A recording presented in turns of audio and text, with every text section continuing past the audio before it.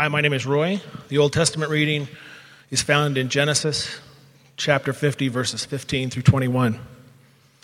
When Joseph's brothers saw that their father was dead, they said, "What if Joseph holds a grudge against us and pays us back for all the wrongs we did to him?" So they sent word to Joseph saying, "Your father left these instructions before he died. This is what you are to say to Joseph. I ask you to forgive your brothers the sins and the wrongs they committed in treating you so badly. Now please forgive the sins of the servants of the God of your father." When their message came to him, Joseph wept. His brothers then came and threw themselves down before him. "We are your slaves," they said. But Joseph said to them, "Don't be afraid. Am I in the place of God?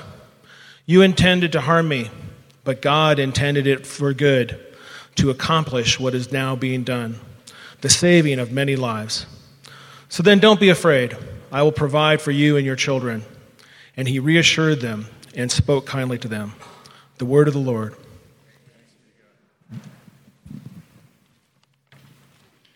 My name is James, and the New Testament reading is found in 1 John 2, 12 through 14. I'm writing to you, dear children, because your sins have been forgiven on an account of his name. I am writing to you, fathers, because you know him who is from the beginning. I am writing to you, young men, because you have overcome the evil one. I am writing to you, dear children, because you know the Father. I am writing to you, fathers, because you know him who is from the beginning. I write to you, young men, because you are strong, and the word of God lives in you, and you have overcome the evil one. The word of the Lord.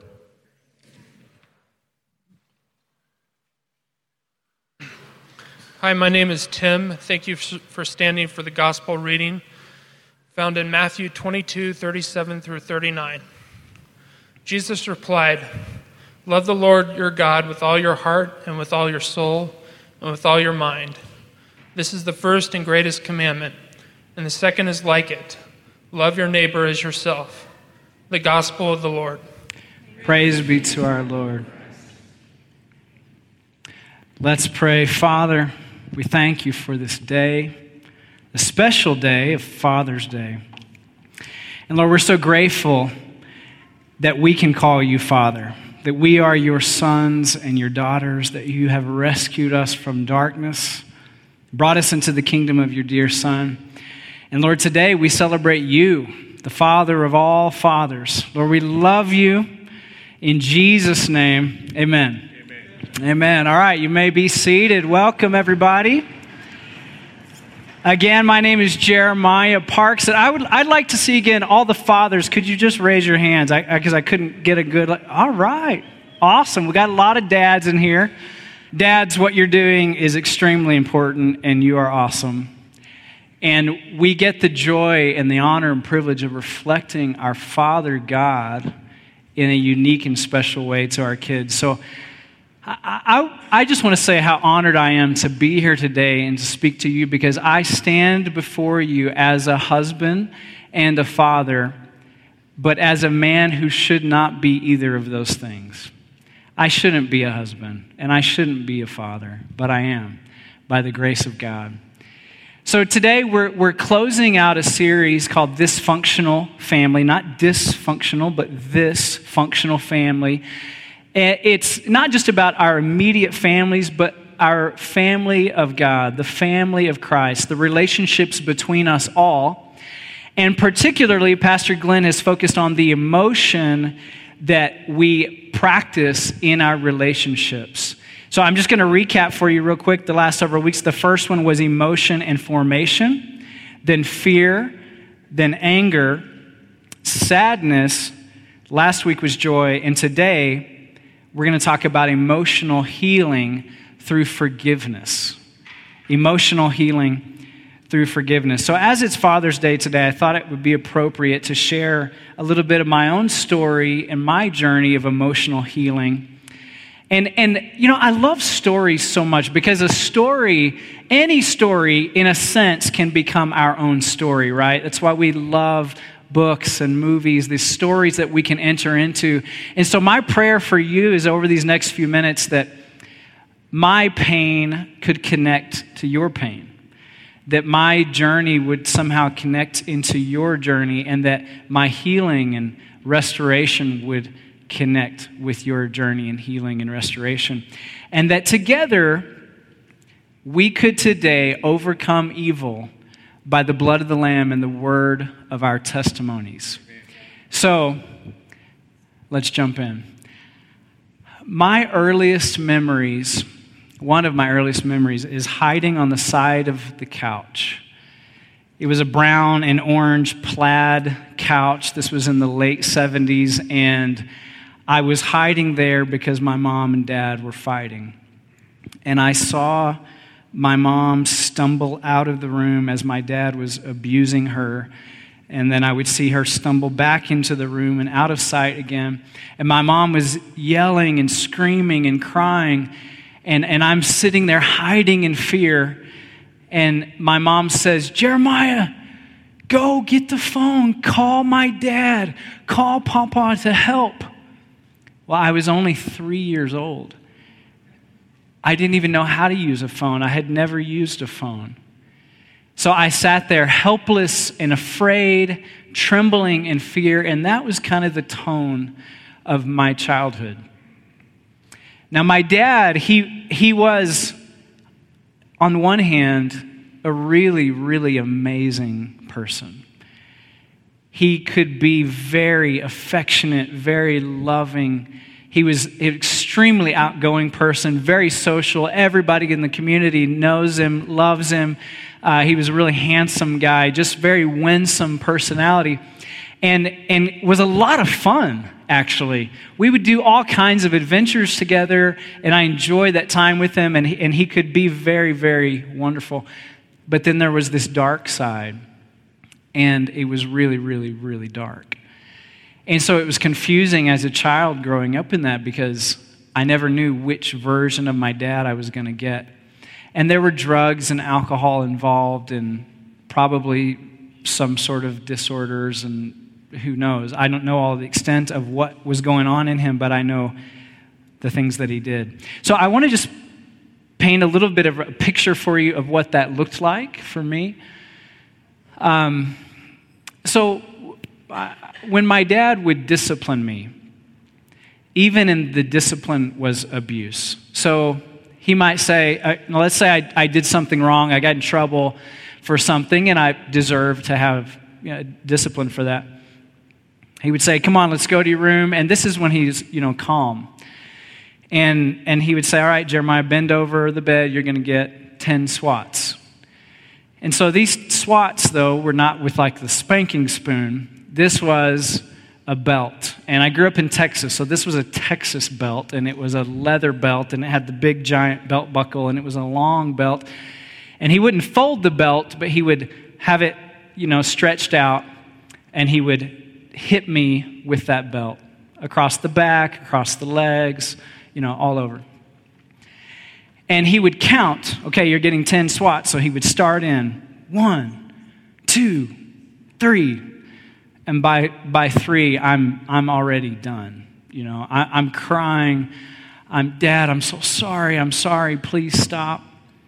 And he would go 4, 5, 6, 7, 8, 9. And I'm thinking, I can't possibly take another hit, but just one more and we're done and this will be over. And then he would stop and he would say, "Jeremiah, what number was I on? I can't remember." And I would say, "Dad, you're on 9. You're almost done. Just one more." And he'd say, "No, I can't remember. You know what? I'm going to have to start over." And he would start back at 1. 1, 2, 3, 4. And he would do the same thing. "Oh, I forgot." And he would start over. And by the time that little episode was done, I am trembling with pain. And he would leave me there in the room. There was never the, "Don't do that again," and "I love you" kind of talk. That was in discipline. Then there were the times that he was filled with rage. This was like, just imagine fire in the eyes and gritted teeth and yelling, just very, very scary, very violent. And in those times of rage, my dad would just do horrible things. Punch me, kick me, throw me to the ground, grab me by the hair, drag me across the house. It was just absolute violence.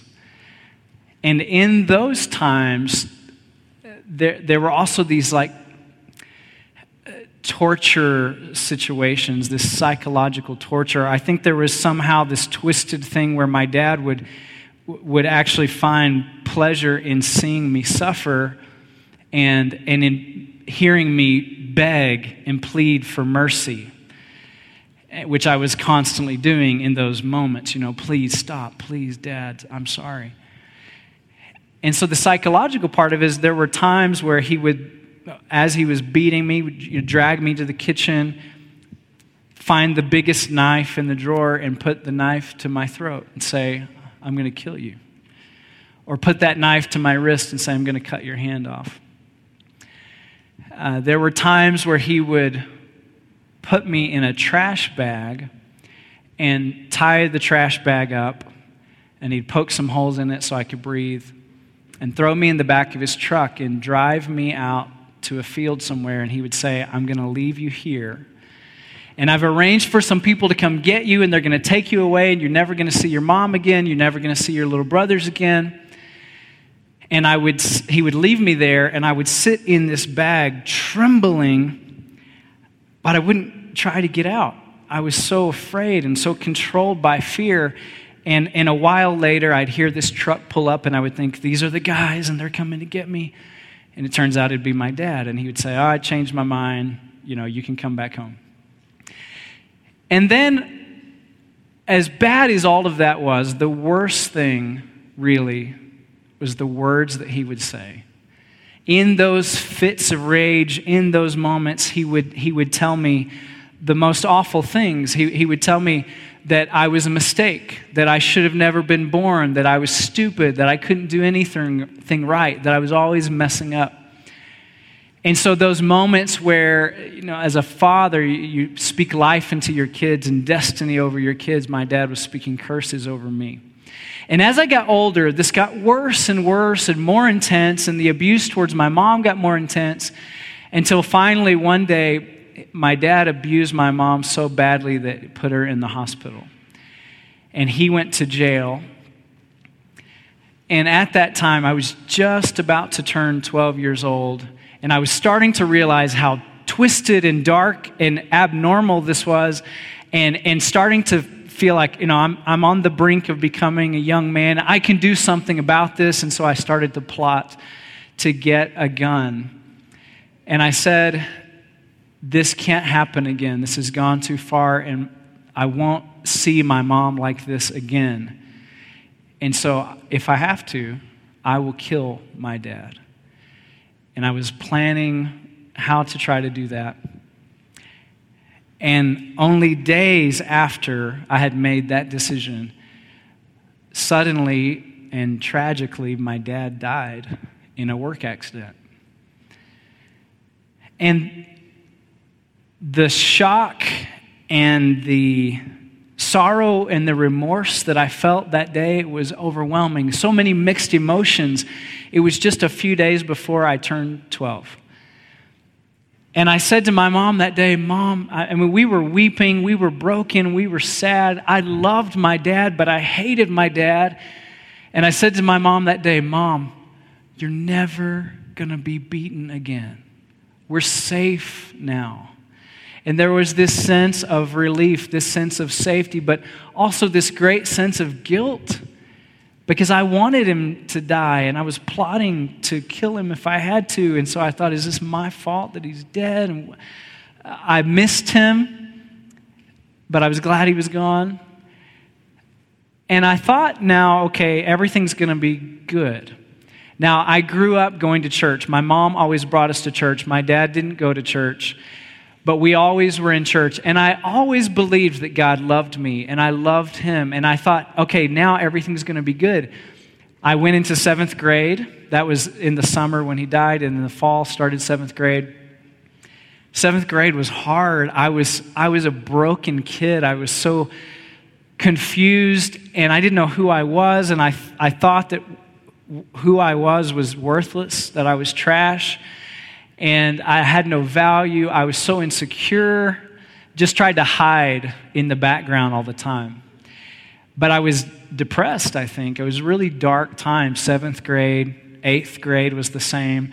Now, it had been about 2 years since my dad had died, and it's summertime, and my mom made me go to this camp with the youth group at our church. It was a few hours away from home. I didn't want to go. I had a bad attitude, but as I was there, I encountered God in a miraculous way.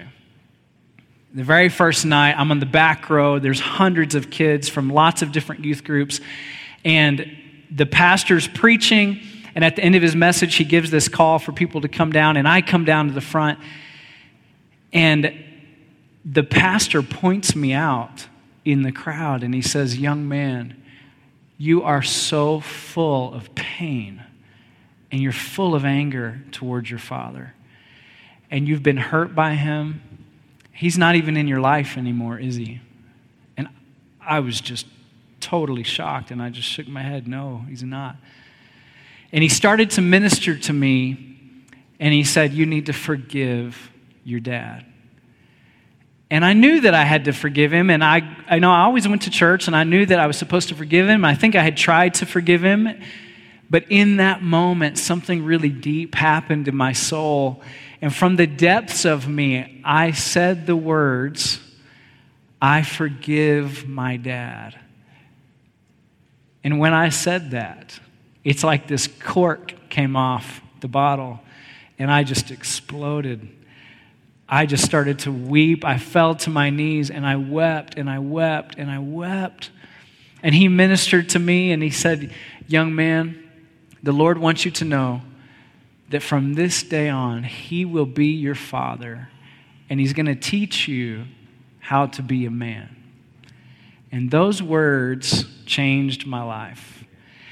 And I stayed there. I could not get up, and I just kept crying and crying. And I remember, I'm a 14-year-old teenage boy. I'm crying in front of all these peers of mine, but I didn't even care. It was like God and I were there having this moment. And the pastor went on with the service, and I stayed there, and I wept and wept. And when I got up, it was probably 2 hours later, I was just a different person. And forgiveness is what unlocked that process for me. It changed me. It brought healing into my life. People didn't even recognize me after that. Like, "What happened to you? Who is this guy?" And it's like I was now suddenly becoming the person that God intended for me to be instead of all the curses that my dad had spoken over me. Changed my life so dramatically on a subconscious level into my soul.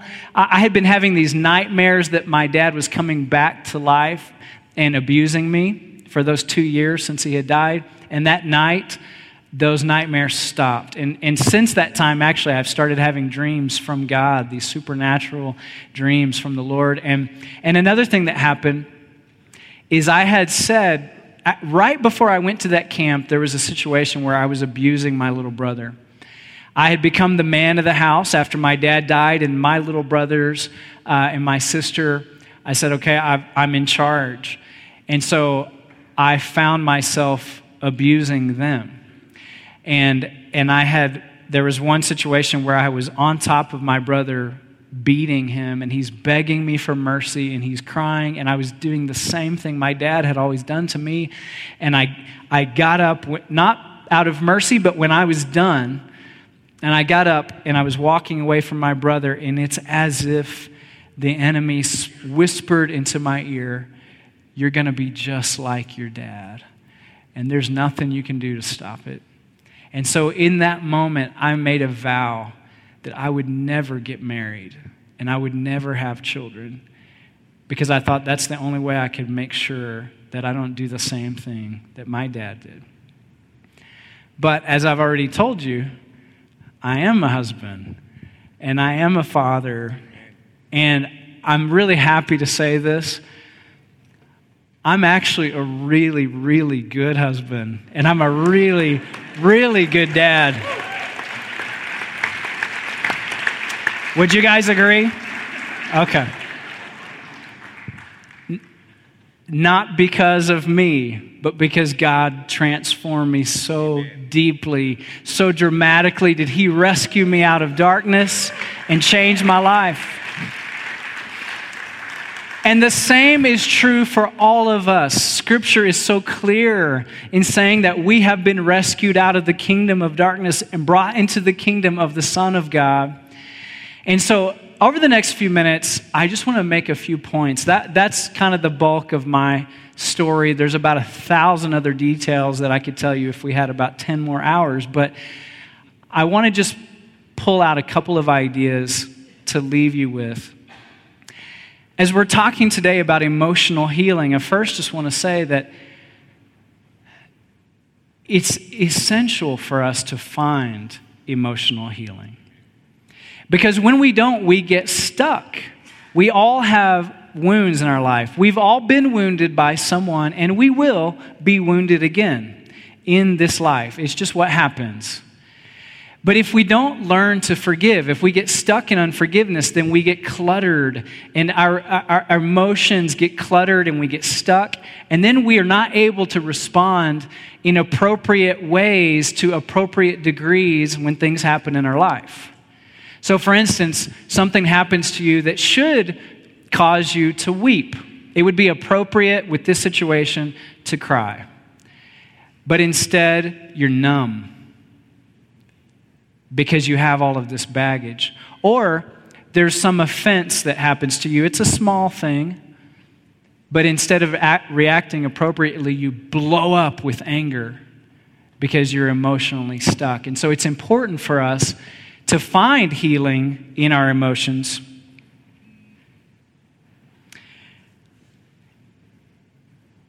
And forgiveness is the essential ingredient for emotional healing. It's an absolute must. But it's not only so that we can feel and respond to the right degrees. I think it's actually much bigger than that. And it's because forgiveness is necessary for relationships. Forgiveness is a must if we're going to love, if we're going to have relationship. And I think God has demonstrated this to us by the mere fact that He even created us. He knew that in making us, there would be taking a risk. He knew that there would be a wounding, that there would be pain. He knew that His Son would end up on a cross. But He took the risk to give us that free will so that He could love us. And the same is true for us as we love others. But here's why it's so critical for our lives. It's because of the answer Jesus gave when He was asked, what's the greatest commandment? So you heard the reading earlier. He says the greatest commandment is that we love God with everything that we are, and that we love our neighbor, that we love others as we love ourselves. Well, that's a tall order, isn't it? It's pretty impossible to do. Because the greatest commandment and the second one that's like it is I have to love God with everything in me, and I have to love other people like I love myself. How could I ever do that? Well, what if you didn't see the greatest commandment as an obligation, but instead you realize that the greatest commandment and your greatest desire is the same thing? Your greatest desire is to love God with all that you are, and to love others as you love yourself. But it's really difficult to do that. It's impossible to do that when you're emotionally stuck. When you have all this baggage, when you're fragmented, when you're broken inside. It takes a person who is emotionally healed and whole to be able to have the love of God to flow through. And of course, none of us are perfect, but we want to work towards that healing. We do get wounded in life, and we have to learn to forgive time and time and time again. And I see this as, here's a good picture of what I think life looks like for us, because we will be wounded as we love people, as we offer ourselves in relationships, there are going to be wounds. I see it as kind of like the way that my boys and I wrestle. So here's Camden and Asher. At home, we have wrestling mats, we have boxing gloves, we have headgear, we have mouthpieces, and we like to go at it. We like to wrestle. Matt Ayers is right here. He'll tell you, he's been on the mats at our house.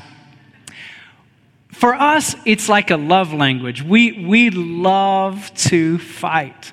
And every time we do, somebody gets hurt. Every time we wrestle, there's someone's crying, someone's got a bloody nose, and as they're getting bigger and stronger, sometimes that person crying is me. Sometimes I'm the one injured, but we love to wrestle. But as we do, we hurt each other, and I think that's kind of a picture of how life is. When we get into relationship with others, we're locked up, we're close in life, and as we do that, sometimes we intentionally and other times unintentionally hurt each other. You see what I'm saying? An accidental bloody nose, or that was an on purpose bloody nose, but we hurt each other in life. So we have to learn to forgive. It's absolutely necessary. But here's the really good news. Forgiveness is impossible. And why is that good news? Because my point is, forgiveness in our own strength is not possible. But in Christ, it is. Here's how we know this.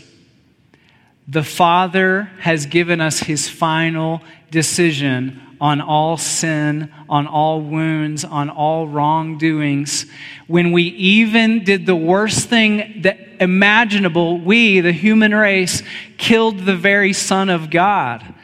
And the Father has made his final decision on all sin when he resurrected his Son, Jesus, and he says, you're forgiven. So all of us have been forgiven, and we are empowered to forgive through the death and resurrection of Jesus. So it's not just willpower. I don't know about you, but I've tried to willpower my way into forgiving people.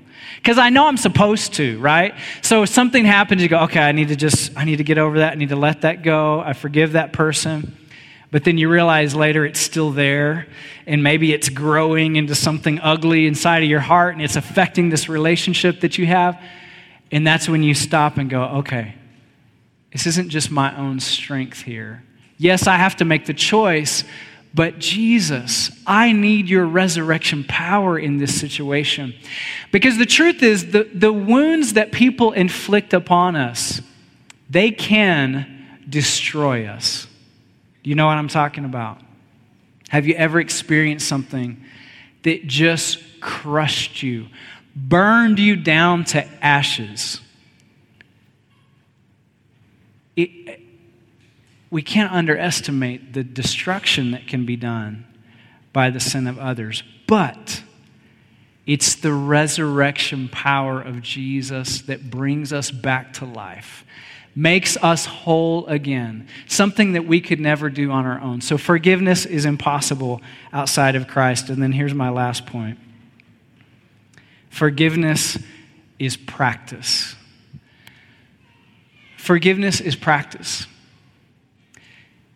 Jesus tells us to love our enemies.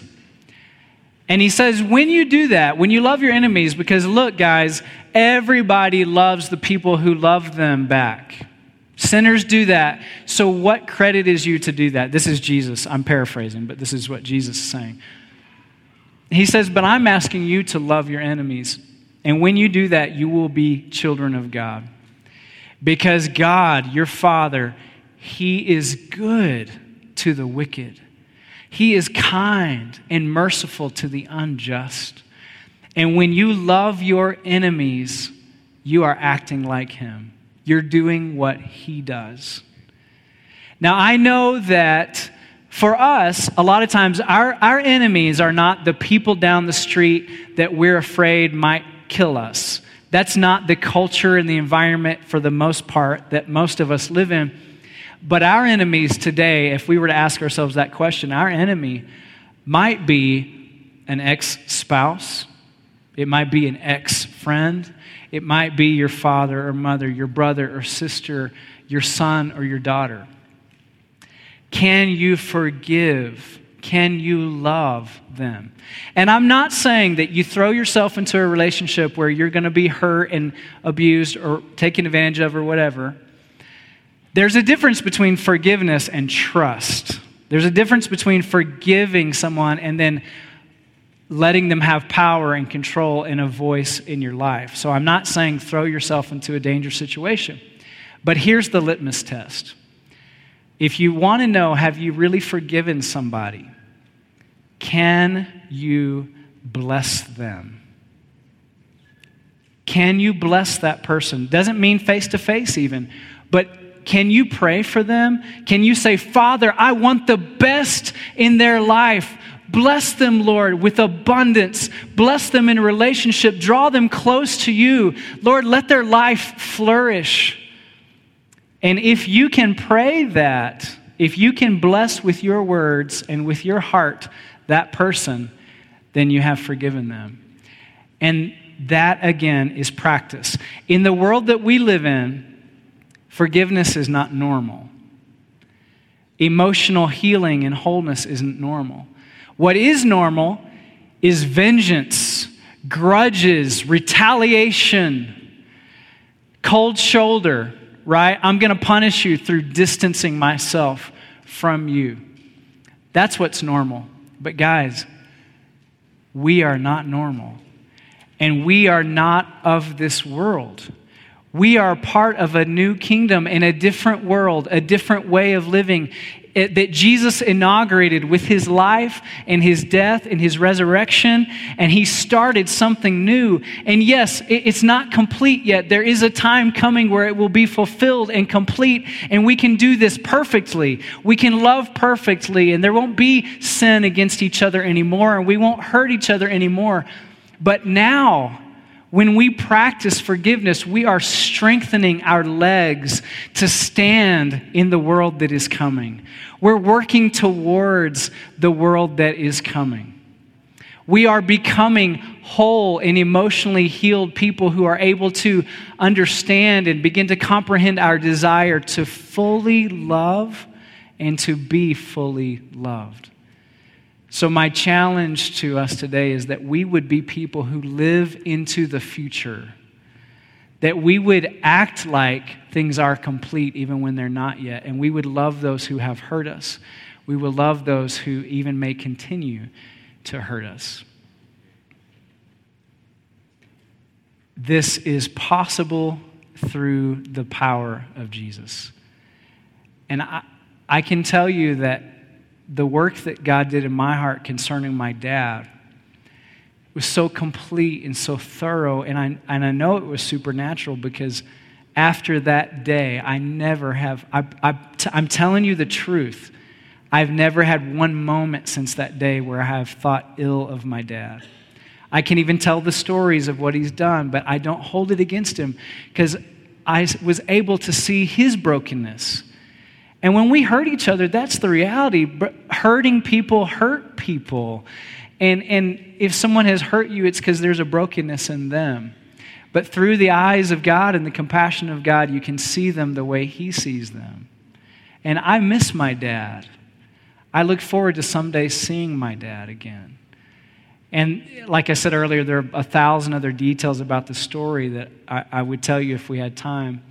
But I will just say, just to give glory and honor to God, that just before my dad died, he went and found a pastor and he confessed his sin and he gave his life to Christ.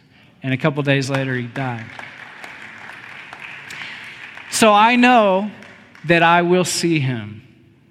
And I miss him and I want to see him and I look forward to that day. And there's no way that would be possible except for the power of Christ in my life. So let's be people who practice forgiveness. Let's be like Jesus. It's not in our own strength, but it's in his. So as we prepare our hearts to come to the table and receive the body and the blood of our Lord Jesus, let's be reminded that we are people who have been forgiven. And it's through his power that we can also forgive. So if you would bow your heads, quiet your hearts. I'm going to lead us in a short prayer, and then we're just going to take a moment to be silent before God. Lord, today your Spirit is here with us, manifests presence in this room. And I pray for my brothers and sisters, Lord, that in these next few moments, Lord, you would activate your word that has been spoken this morning. And for anyone who is holding an offense, whether it's something small or something that was absolutely life-shattering, Lord, I pray that this morning, this moment, you would give us opportunity to lay that at the cross. And that, Lord, we would surrender, because you're not asking us to muster up the power and the strength to forgive those who have hurt us. You're just asking us to surrender and to give it to you. And in exchange, you give to us the power, the same power that raised you from the dead, the same Spirit that raised Jesus Christ from the dead is the Spirit that dwells in us and gives us the power to forgive. So, Lord, help us this morning to surrender to you and to surrender to your will, not our will, to surrender to your power, not our own strength. Lord, help us to forgive.